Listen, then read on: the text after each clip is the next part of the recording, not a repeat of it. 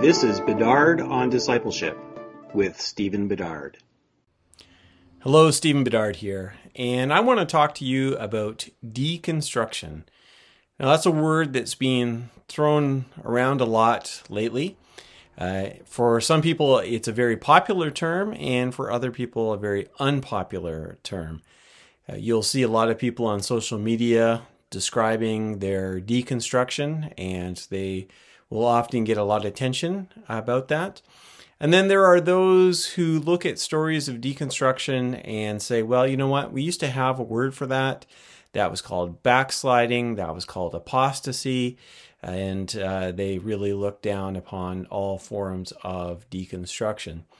So I think it would be helpful for us to take some time to actually reflect upon what deconstruction is. Now, deconstruction is not necessarily the same thing as deconversion.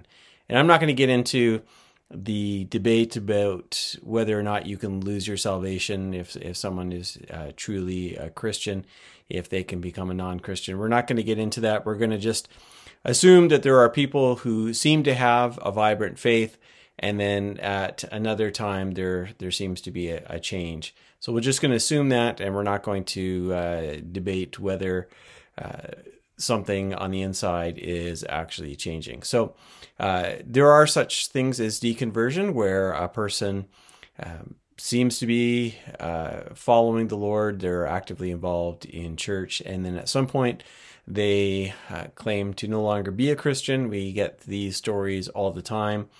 Oftentimes, lately, it seems to be among singers of contemporary Christian music who will claim to have lost their faith. And so that is something that goes on.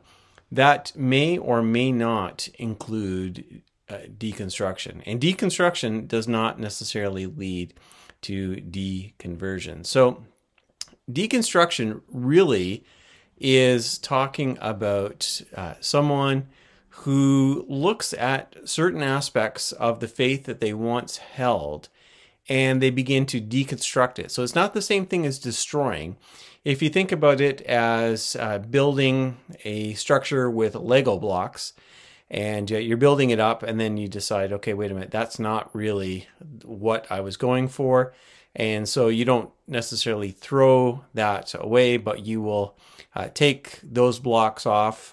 Sometimes you might just take the top layer and reconstruct it in a different way, or you might take it all apart. That really is a good picture of what's happening in deconstruction. And so for some people, they are just looking at some things that they have been taught in church and have begun to question that and to take that apart and to say, you know what, this is not necessarily what I believe to be true.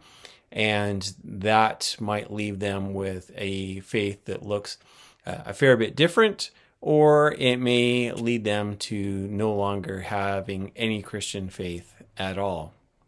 So I don't actually think deconstruction is necessarily a bad thing.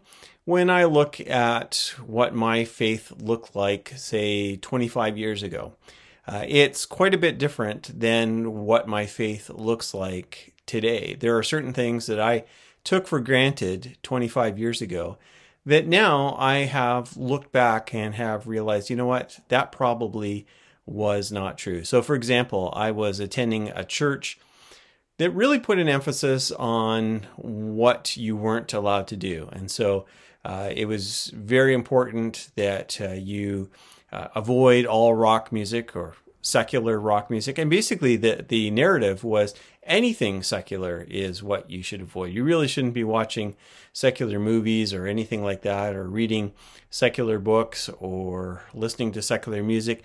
You really need to listen to Christian music and listen or read Christian books and watch Christian movies.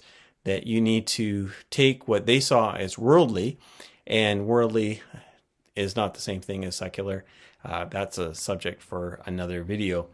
But that really was the emphasis. And there was very little talk about caring for the poor. In fact, I remember there was debates about whether it was even appropriate for us to care for the poor. And in some conversations, people would say, Well, I suppose it's okay for us to care for the poor as long as it's done as a means of evangelism, as long as you're doing it to get the gospel message across. Then maybe we can say that some care for the poor might be okay. That really was the kind of narrative that was going on in that church. And I've had to deconstruct. I've had to go back and say, you know what? A lot of these things that I was taught were not right. They were not biblical.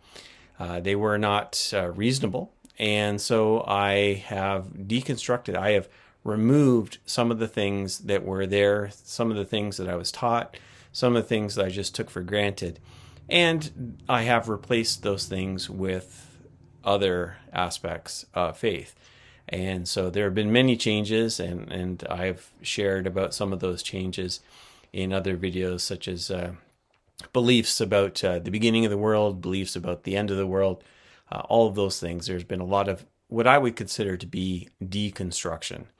And I think that I have a stronger faith because of that. Now, in my case, that deconstruction has not led to a loss of Christian faith. I am more confident in who Jesus is today than I was 25 years ago. In fact, I would say that there's more emphasis on Jesus now in my faith than there was back then, when the emphasis really was on rule keeping, and not even biblical rule keeping, but church tradition rule keeping.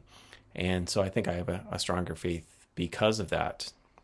Now, for some people, they will begin to see that there were things that were taught that were not healthy, spiritually or emotionally, and they begin to deconstruct that. And probably there are things that they need to be deconstructing.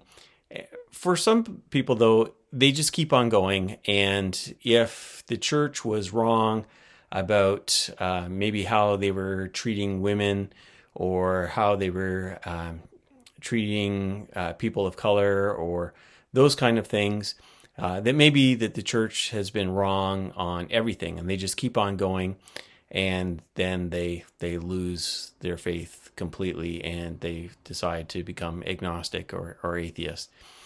And of course, they have every right to do that. I think it's unfortunate, because I think you don't have to deconstruct everything. You can deconstruct certain parts of it.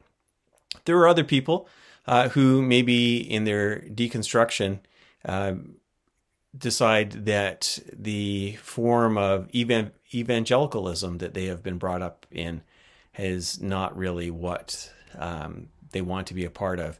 And they may move over to another form of Christianity. And surprise, surprise, evangelicals are not the only Christians in the world. Evangelicals are just one part of the Christian church, and so some people will leave that, and that's brought us to the whole concept of ex-evangelical or ex-evangelical, as they are called. And I see a lot of panicking by some evangelicals about that. And as soon as someone describes as an ex-evangelical, oftentimes I see them being described then by evangelicals as people who are ex-Christians. They've lost their faith. They stopped believing in Jesus.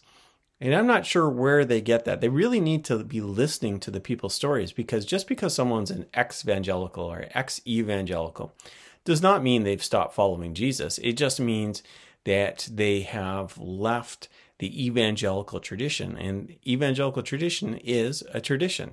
It is one tradition within the Christian church.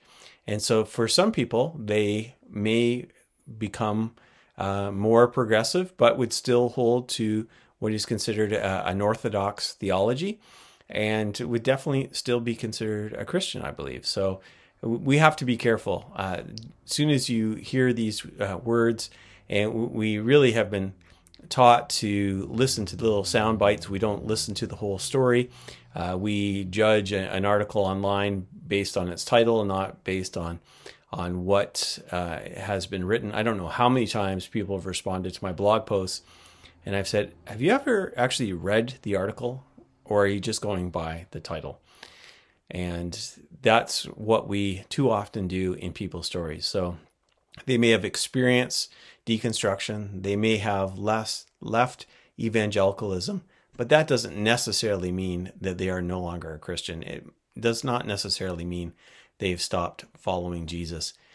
Take some time to listen and to be patient and to be willing to learn and to ask yourself, where have you deconstructed? And are there some aspects of your faith that you need to deconstruct? That's what I want to share with you. I hope that you will take these things seriously and reflect deeply upon them. Please visit me at my website, stephenjbedard.com. Thank you, and God bless.